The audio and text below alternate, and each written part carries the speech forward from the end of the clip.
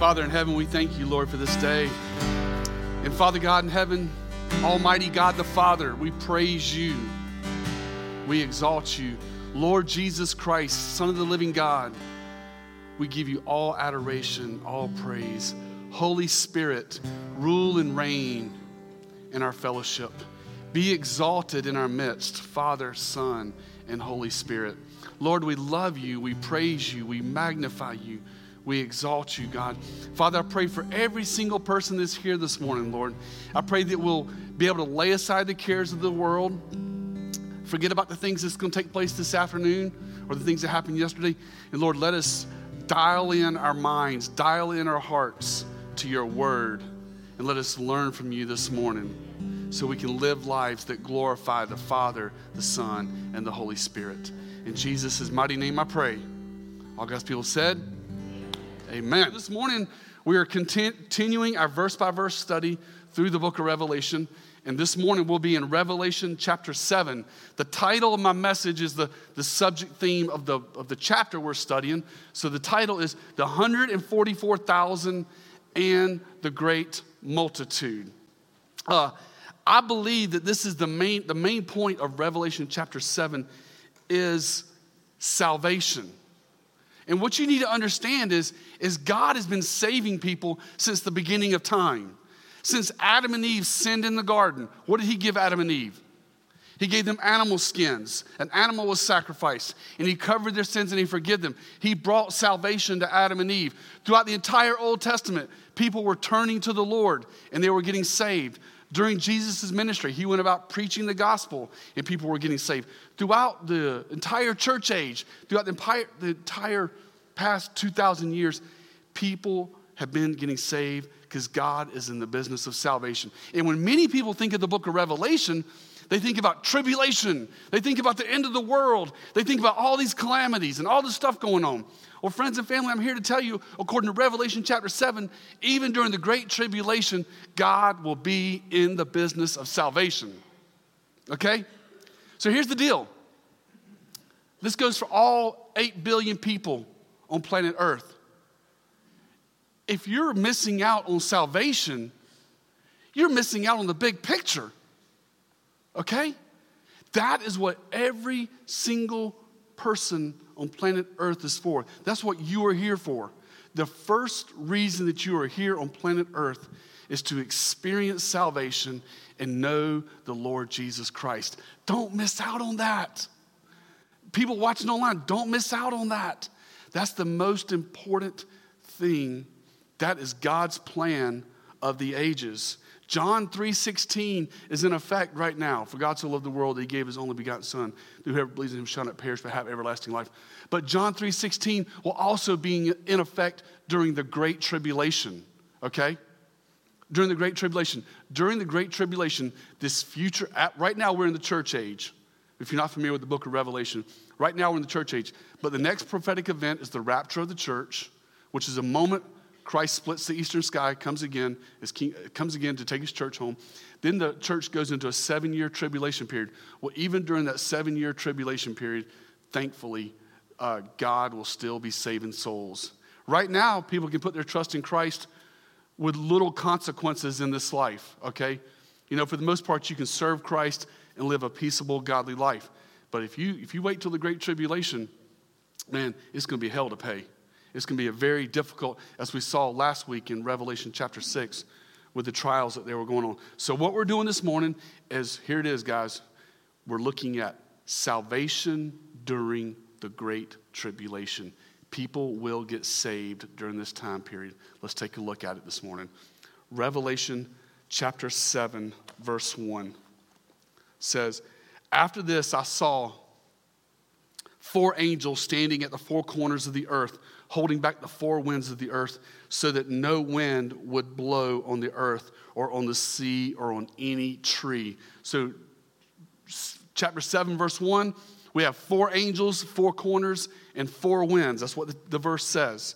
So we have 4 angels, one in the north, one in the south, one in the east, one in the west.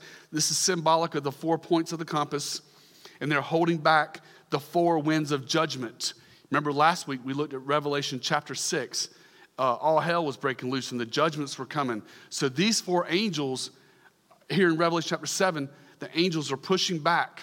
Possibly the 4 winds, the 4 judgments could be symbolic of those 4 horsemen that we saw last week. But he's pulling the veil back on the judgments in verse 1. And look at verse 2. We see a 5th angel come on the scene. Verse 2 says, I saw another angel ascending from the rising of the sun, having the seal of the living God. And he cried out with a loud voice to the 4 angels whom it was granted to harm the earth and the sea. That's where I got in verse 1 that the angels are holding back the 4 winds of judgment. That's verse 2. In verse 3, saying, do not harm the earth or the sea or the trees until we have sealed the bondservants of our God on their foreheads. Now, you have this 5th angel in verses 2 and 3 telling those 4 angels holding back the judgments, do not harm the earth, the sea, or the trees until the servants are sealed. So there are servants during the Great Tribulation. These are people that come to Christ that he is saying now they're going to be sealed. Even in the Great Tribulation, God will be in the business of salvation. Praise the Lord. Now, let's talk about this. Verse 3, he says, having sealed the bondservants. What is this seal he's talking about in verse 3? This seal is a mark of ownership and approval.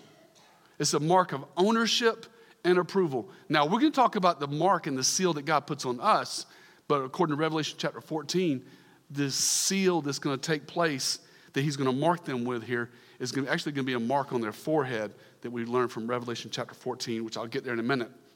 But it's interesting. This phrase, sealed, is used a lot in the Scripture. It's used a lot in Scripture. Did you know that God the Father set his seal on the Lord Jesus Christ? Did you know that? He did. In John 6:27, Jesus says, do not work for the food which perishes, but for the food which endures to eternal life, which the Son of Man will give to you. For on him the Father, God, has set his seal. You see, the Lord Jesus Christ was the eternal Son of God. He came, but he had God's authority. He had the Father's approval. Jesus is the exact representation of who God is. That was his plan and purpose to come to earth, was to show the world, to show us through the pages of Scripture, to show those disciples in the first century that this is who God is. And the Father's seal was upon, God the Father's seal was upon God the Son, the Lord Jesus Christ, in his earthly ministry. So we see a seal there. Now, every believer receives this seal. You know, if you're a Christian, you have a seal. That comes from Ephesians chapter 1, verse 13, where Paul says, in him you also, after listening to the message of truth, the gospel of your salvation, having also believed, you were sealed, there's that word again, you were sealed in him with the Holy Spirit of promise. Friends and family, have you received this seal? Have you received this seal? When I say have you received this seal, have you received Jesus Christ as your Lord and Savior? Have you committed your life to following him? Has he sealed you with his Holy Spirit? That's what it's saying there. And then when you look back at the definition of what a seal is, we ask the question, does God have ownership of our life? Does God have ownership of your life, or do you have ownership of your life? That's the big question. Because so many times in life, we want to take ownership of our lives. We want to do our own thing, have our own show, do it the way we think. And that is not the way a Christian is supposed to live. A Christian lives in light of saying, Lord Jesus, you have ownership of my life. Help me surrender my life to you. Help me live and surrender to you. Ownership, approval. Does he approve of our life? Does Christ approve of how we live our life on a daily basis? Can I hear an ouch? You know, so many times, I don't know about you, but so many times in my life, I look back over my Christian experience and I look at times where I'm like, man, God was not approved. God was not approving of the way I was living in that day and age, in that time period. And thankfully, he's forgiven me. I've repented. But those are questions that we ask when it comes to this word in the New Testament for sealing. It's approval and it's ownership. Now, getting back to our text this morning, this is more than that. This is more than that. Verse 3 indicates that there will be a literal marking, a literal seal on these tribulation saints. And that comes from Revelation chapter 14, verse 1, where John says, "Then I looked, and behold, the Lamb was standing on Mount Zion, and with him 144,000, talking about these same people you'll see in a minute, having his name and the name of his Father written on their foreheads." So during the Great Tribulation, they will actually have their names on their foreheads. They will be marked. And during the Great Tribulation period, during this 7-year period that's coming, there's going to be a clear distinction between the godly and the ungodly. There's not going to be none of this fuzzy lukewarmness in the middle. People are either going to be serving Christ or they're not going to be serving Christ. And it's going to be very clear how to differentiate, how to separate the two groups of people. But the question that you should be asking is, who are these sealed servants? Well, let's find out what John says in verse 4.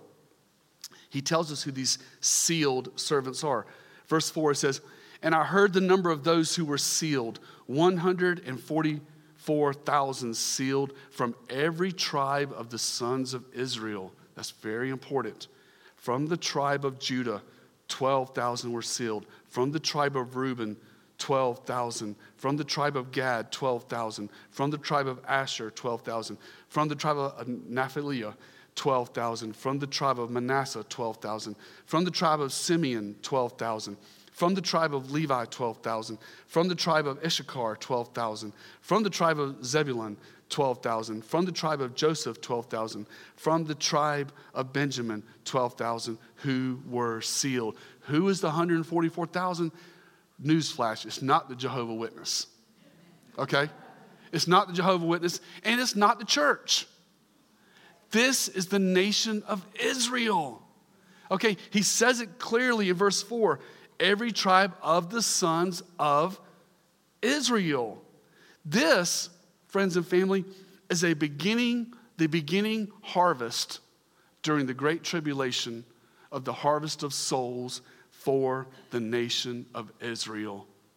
You see, the scriptures are Jewish. They come from the Jewish nation. They come from the Israel roots. You know, Israel was God's chosen people. And according to Romans chapter 9, chapter 10, and chapter 11, God is not finished with the nation of Israel. And part of the Great Tribulation is God turning his attention back to the nation of Israel. He's turning his attention back to the apple of his eye, these Jewish people that dwell there to the east of the Mediterranean Sea in that little strip of land that we call Israel. Listen to Joel 2:28, verse 32. A lot of people quote this passage and they talk about the end of the church age, and there could be some application to the end of the church age, but I believe that Joel chapter 2 verse 28, 32 is actually talking about God pouring out his Holy Spirit during this great tribulation hour. Let's read it. Joel 2:28 says, "It will come about after this that I will pour out my spirit on all mankind, and your sons and daughters will prophesy. Your old men will dream dreams, and your young men will see visions. Even on the male and female servants, I will pour out my spirit in those days. I will display wonders in the skies and on the earth." Now, guys, as we're reading this, think about last week's teaching. We were talking about all the hell breaking loose.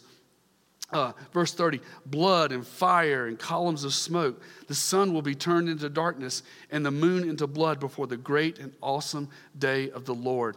And it will come about that whoever calls upon the name of the Lord will be delivered." In Joel chapter 2, there's multiple things going on there.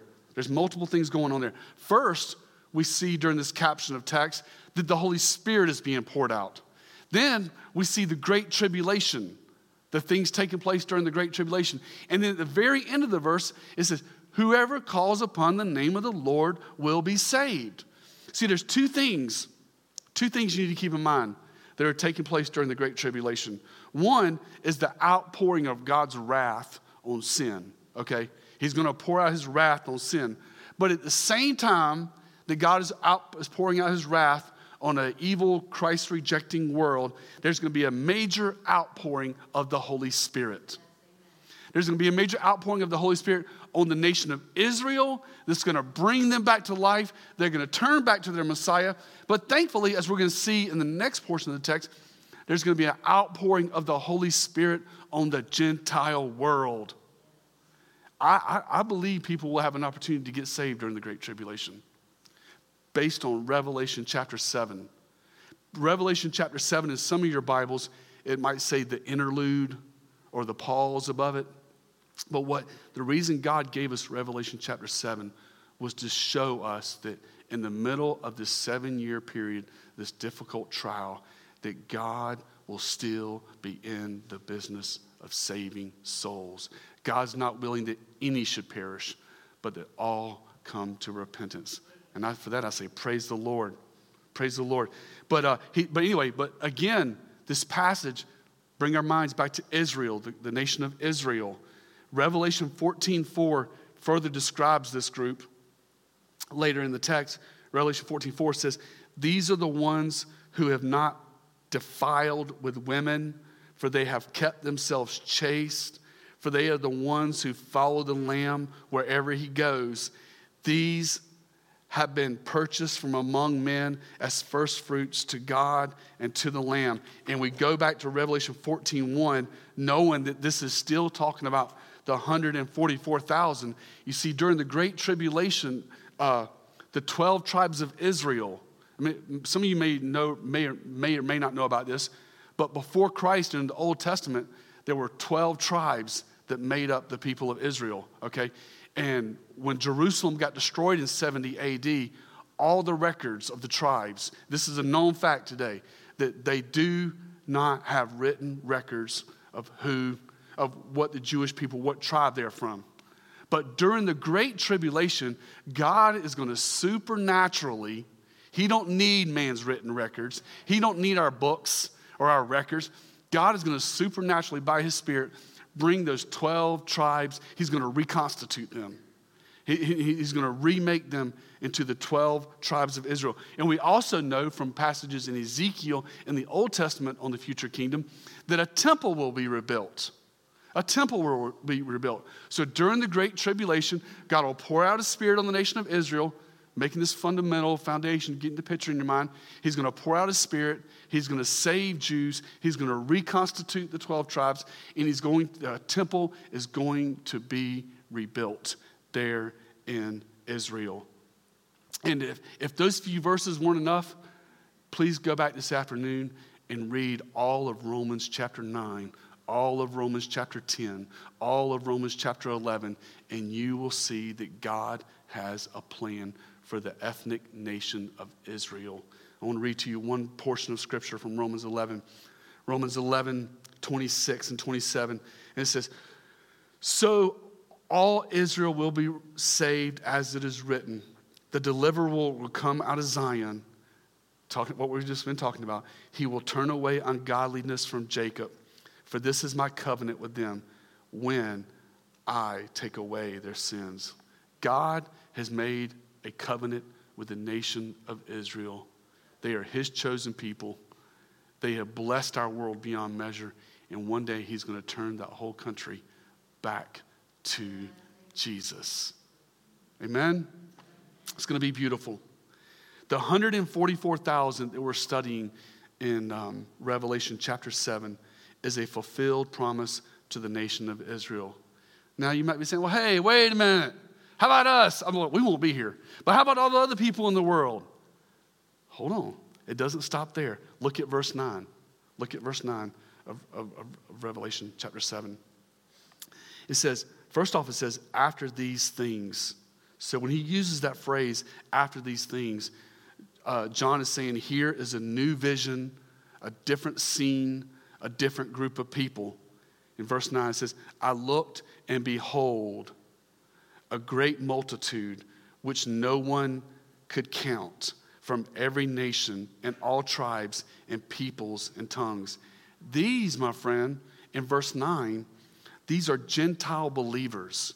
These are Gentile believers outside of Israel that get saved during the Great Tribulation. Now that 144,000, it may be them in this vision, may or may not be. But the bottom line is, he says there in verse 9, from every nation, all tribes, all people, and all tongues. There will be a mass revival across planet Earth. You know, this hell on earth, this tribulation, some people, common sense is going to come to them. And they're going to be like, oh, I see what's going on. I need to do the right thing. I need to get saved. And so a lot of people are going to come to Christ. A lot of people are going to come to the Lord. And it says a great multitude which no one could count. It means it's going to be innumerable. You know, I praise the Lord. I want millions of people. Last Wednesday, we were studying Jonah chapter 3, and we were looking at the revival that took place in ancient Nineveh when Jonah went there. Some scholars believe up to 600,000 people were there. And they weren't Israelites. They were Gentiles. And God saved them. God is in the business of salvation. That is his main prerogative on earth, is people coming to know the Lord Jesus Christ, people being born again, and then serving him the rest of their life, all their days.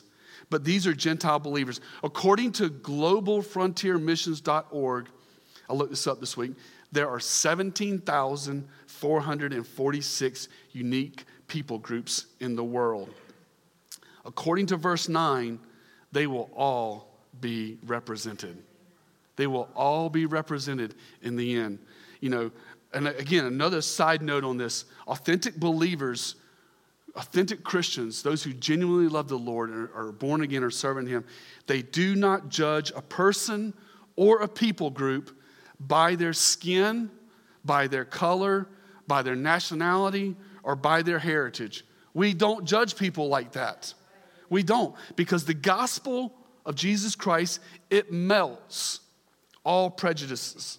It teaches us to see all people as imago Dei, created in the image of God. From inception in the womb to life's final breath. We heard that song as a little kid. Red and yellow, black and white, they are precious in his sight. All people.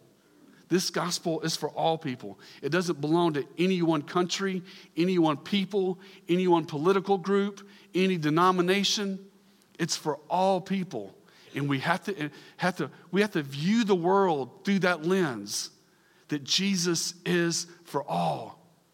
His salvation is for all. He unites us all. So this group, in verses 4 through 8, was the nation of Israel. Starting in verse 9, or actually in verse 9, he's talking about Gentile believers. And then he continues. We're halfway through verse 9. It says, standing before the throne and before the Lamb, clothed in white robes, and palm branches were in their hands. Man, I love that phrase. They were clothed in white robes. Everybody, everyone that's in heaven will be clothed in white robes. They'll all be equal. They'll all be there in heaven. You know, one of the things about when you join the military is when you get shipped off to MEPS, the first thing they do is they give you a bag, and they have you put all your civilian clothes in it. And then they put you all in the same uniform. They shave everyone's head. They put us all in the same uniform. Why? Because we're one team, one army, one branch of service, Army, Navy, Air Force, Marines, whatever branch they join. They are one team. They are one group of people that previously had nothing to do with each other, came from all walks of life. But when they come together in the military, they're one body, one team, one mission. It's the same with the body of Christ. Okay? When we come to Christ, we are one team, one body with one purpose, to serve the Lord Jesus Christ and to win the lost. Verse 10. And it says, this is just a beautiful scene in heaven.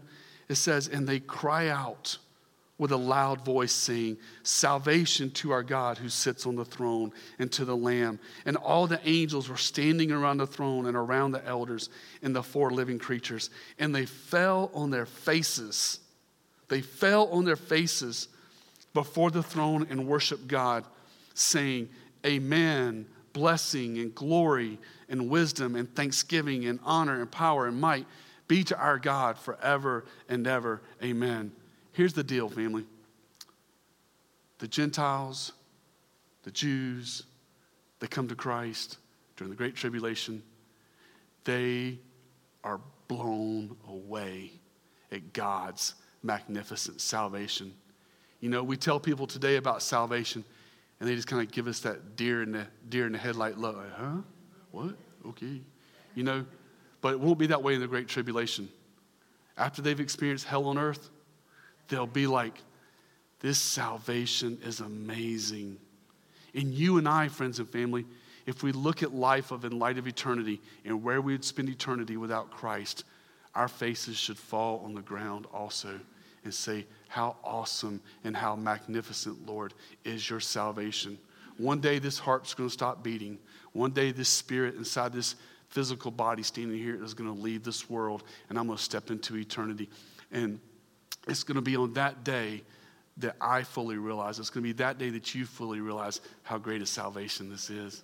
When you see the glory of heaven, and you see the new Jerusalem, and you see all the promises of Scripture coming to fulfill, it's going to blow your mind. Friends and family, it's worth it.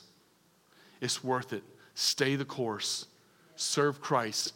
Keep your eyes fixed, not on Pastor David, not on the church, but keep your eyes fixed on the Lord Jesus Christ, because you're gonna be so thankful one day. But they are here, verse 11 and 12, they are falling on their faces in worship and adoration to God. Salvation, soteria, it means deliverance, preservation, safe from danger, safe in the arms of God. It means rescued, reclaimed, restored, emancipated, forgiven, freedom, redeemed, filled with hope.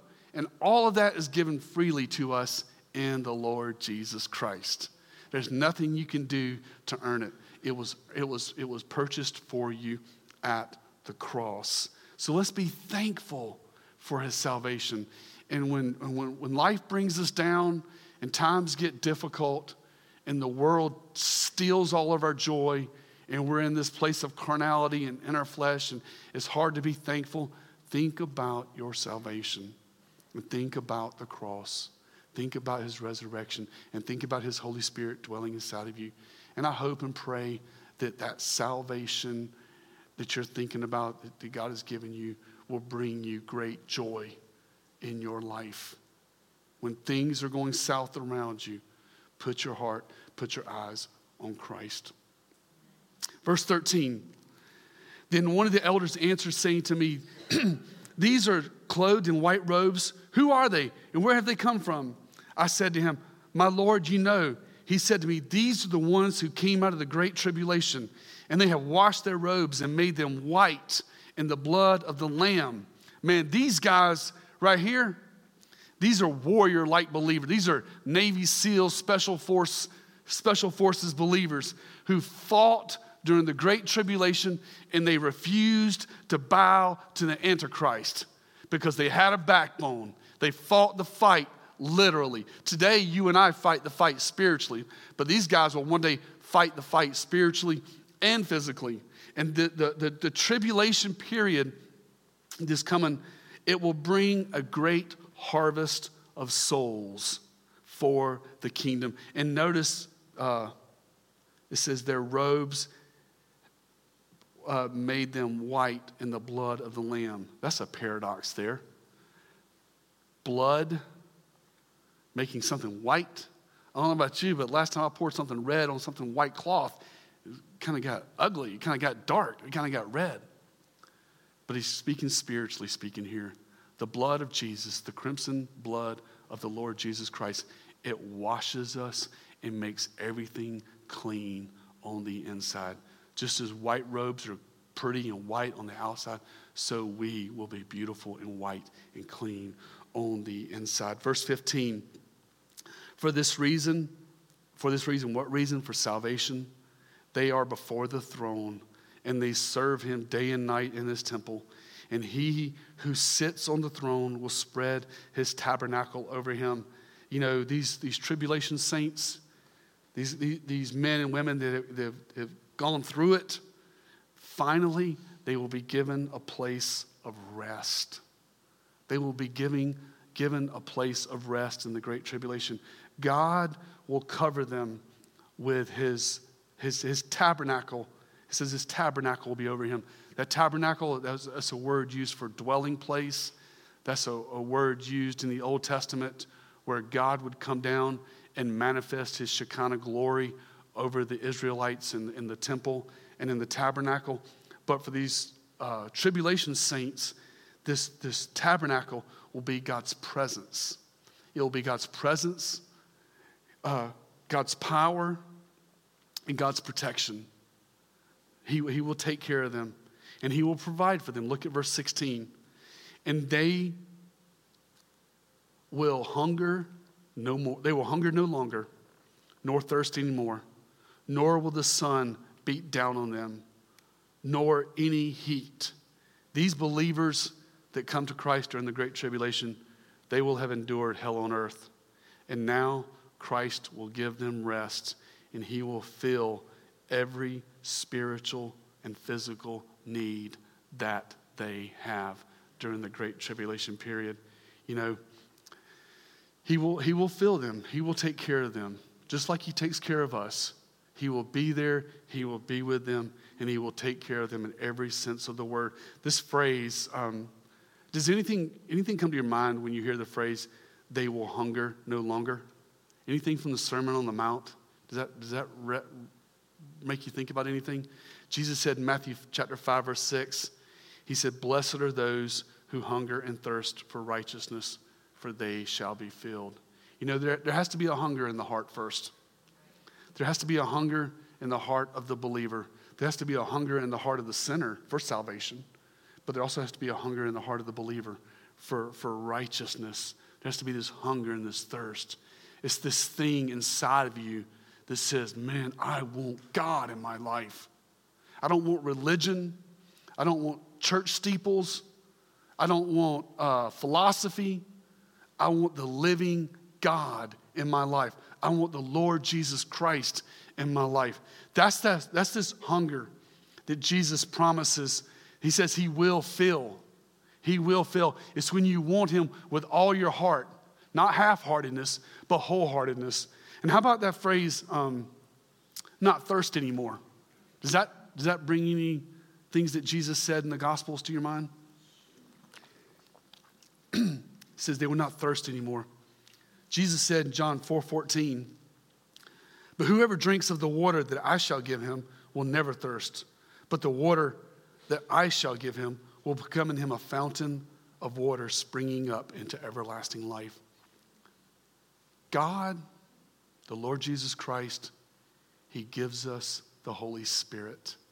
And I like to call the Holy Spirit, his outpouring in our life, the living water. The living water. It is alive. It comes into our hearts and it refreshes us. It cleanses us. It renews us. It gives us new strength for a new day. It is everything to us that he fills our hearts and he fills our lives. And these guys here in the Great Tribulation, man, they are going to be blessed, as well as you and I are also, when we hunger and thirst for righteousness and when we ask for the living water. That is part of the Christian experience, is experiencing God, not just in our doctrine and our theology, but also in our hearts by the Holy Spirit. Let's finish it up, verse 17. He says, for the Lamb in the center of the throne will be their shepherd and will guide them to springs of the water of life, and God will wipe away every tear from their eyes. What makes heaven heaven? Jesus is there. The Lord Jesus Christ. You know, it's not when we get to heaven we're going to be like, wow, look at the streets of gold. Wow, look at the tree of life. Wow, look at the river. Look at the golden rooms and the streets of gold and all that. That stuff's going to be cool. And I look forward to checking it out. You know, in the book of Revelation, it describes the size of heaven. It's 1,500 miles tall by wide. It's a perfect square. And we could talk about all those things of heaven and the layers of the streets of gold and all the exciting things that we're going to see in heaven. We could even talk about our loved ones that we're going to see in heaven, which is really cool. But the thing that's going to blow you away the most when you get to heaven is to see the Lamb of God, the Lord Jesus Christ, in his glorified state. I believe he will still have the markings from his earthly ministry where his hands and feet were crucified. He'll have all that, but you'll see him in his glorified state, and it's going to be amazing. And that day, when we see him, it will be mind-blowing. He, the Lord Jesus Christ, is the reward of heaven, to see God face to face. Everybody likes to say, I want to see God face to face. Well, one day, friend, if you're a born-again believer, you will see the Lord Jesus Christ face to face. To see the Lord Jesus Christ, as we talked about back at the beginning of, I think it was Revelation chapter 5, to see Jesus is to see perfect love. He is the definition of perfect love. His love is the highest love there is. His love is the definition of love. He is perfect truth. Jesus said, I am the way, the truth, the life. No one comes to the Father except by me. Paul said in Corinthians, for nothing can be done against the truth, but only for the truth. Jesus is the invincible truth. You will meet him as your Savior, or you will meet him as your judge. But he is perfect truth, and nothing can change that. He is a perfect Savior. In other words, when we say he's a perfect Savior, he can save to the uttermost. It doesn't matter how wretched you've been. It doesn't matter how far you've fallen. It doesn't matter how deep you are in sin. He is a perfect Savior. He can save people and redeem them from the pit of hell, from whatever circumstance you find yourself in. Maybe you're just lost, and you're just lost in your sin, deep in the mire of sin. Well, he's a perfect Savior, and he can save you. Maybe you find yourself in a difficult situation in life. Things aren't going right. He is a perfect Savior. He can save you and turn your life around and get things going in the right direction. He's our perfect Lord. Jesus is the perfect Lord. In other words, he is the sovereign Lord and creator of the universe. He's the one that keeps this earth orbiting the sun. He's the one that's moving the stars and the planets and the rivers and the oceans. And he's the one that spoke and the universe came into existence. The Lord Jesus Christ is a perfect Lord. And then notice in verse 17, it says he will be their shepherd. Jesus is a perfect shepherd. You need somebody to take care of you? You need someone to come alongside you and coach you, encourage you, and help you make decisions in life? Jesus can do that. He is a perfect shepherd. And this is not just eternity. This is not just during the Great Tribulation period. These truths can be applied to your life today. What was my next perfect here? Oh, he's perfect salvation. He's perfect salvation. In other words, if you have Jesus, you have everything, and you are saved. It doesn't. The Bible doesn't say join the church and you will be saved, or give your money and you will be saved, or do this or do that, or whatever religious do's and don'ts and works you may call. The Bible says, believe on the Lord Jesus Christ and you shall be saved. For there is salvation in no other name given under heaven by which men must be saved at the name of Jesus. He is perfect salvation. And we see here in verse 17 that, look at the opening 7 words. For the Lamb in the center of the throne. Jesus is in the center of heaven's throne. I close this morning with a question. Is he on the center of the throne of your heart? Family, friends, brothers and sisters, let that be your prayer today. Lord Jesus, just as you're on the center of the throne of heaven, please be on the center of the throne of my life. That's how we make it in this life. It's trying times. It's difficult times. We are going today in 2022, we are going through the most difficult days that we've experienced in a long time, from wars and COVID and all the crazy going on. losing loved ones, losing friends is very challenging. The only way that we can make it is to place Jesus at the center of our hearts and lives. So that's my encouragement to you guys today. Place Jesus. Make Jesus the center of your life. Let's pray. Father God in heaven, thank you, Lord, for your word. Thank you for Revelation chapter 7. Thank you, Father, for this beautiful picture of salvation in the midst of the great tribulation period and wrath being poured out. We see many people coming to you, a number that could not be counted. And Father, Lord God, you're on the center of the throne. Lord, help each and every one of us today. Let us take home this truth. Let's place you at the center of our life, at the center of our hearts, and let us love you with all of our heart, all of our soul, and all of our mind. And Father, as we saw this great multitude from every nation, tribe, people, and tongues, Lord, forgive us for judging anyone by their appearance, where they're from, what they look like.